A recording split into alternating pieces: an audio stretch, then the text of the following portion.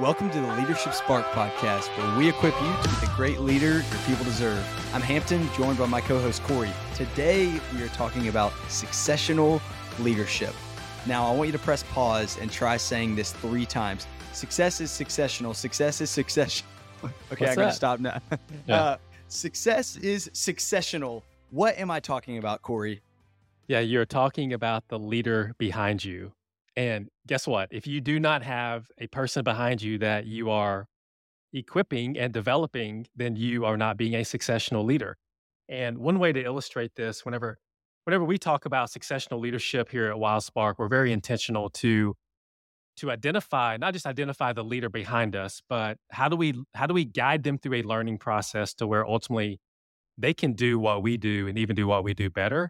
And whenever I equip people around me to do what I do today, it allows me to move on to the next bigger thing that I can do in the future.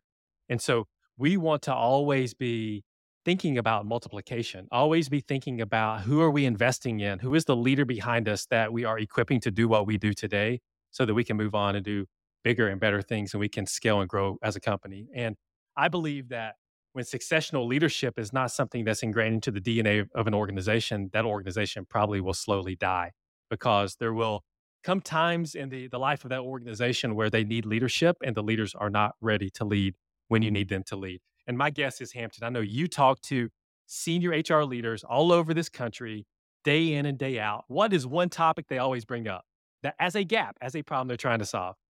Succession planning. Succession. It's always about succession. It's because leaders are not ready. And so just to illustrate this, because a lot of times when we talk about this from an illustrative perspective, the leader behind us, we talk about passing a baton, right? You think about track and field, you think about the 4x400, 4x100 relay race, one runner passing the baton to the next runner to then run the next leg. And although there are some overlaps of that illustration with what it looks like to get the leader behind you ready, our CEO, Court Sachs, came up with introduced another way to illustrate this in the form of speed skating. So I don't know if Hampton, did you ever watch the Winter Olympics? I actually competed in them. I'm kidding. Yes. Hampton, Yes. the professional speed skater. But speed skating is a Winter Olympic sport for all of those Winter Olympians out there. And if you think about speed skating, team speed skating, whenever they are doing relay races, there's a series of, a time within the race to where one skater is pushing the next skater forward to be able to give them their momentum and shift that momentum to them so they can then accelerate and finish the race. And so if you have that picture in your mind, that is a better picture of what it looks like to be a successional leader. Is who do you have that you are investing in, that you are not only equipping to do what you do today, but you are transferring momentum to them by putting them in a position where they learn it, they can execute on it, they can own it. In fact, they're getting to the point to where you've invested them so much that they can then develop the next leader behind them. So think of speed skating. Who are you pushing forward to transfer your momentum to them so that they can go further faster? And then you can move on to your next race or whatever the next big challenge is for you within the organization. But you always want to be thinking successionally, and you always want to be identifying and investing in that leader behind you. So Hampton, what's our go and do today when it comes to this idea of successional leadership, getting the leader behind you ready?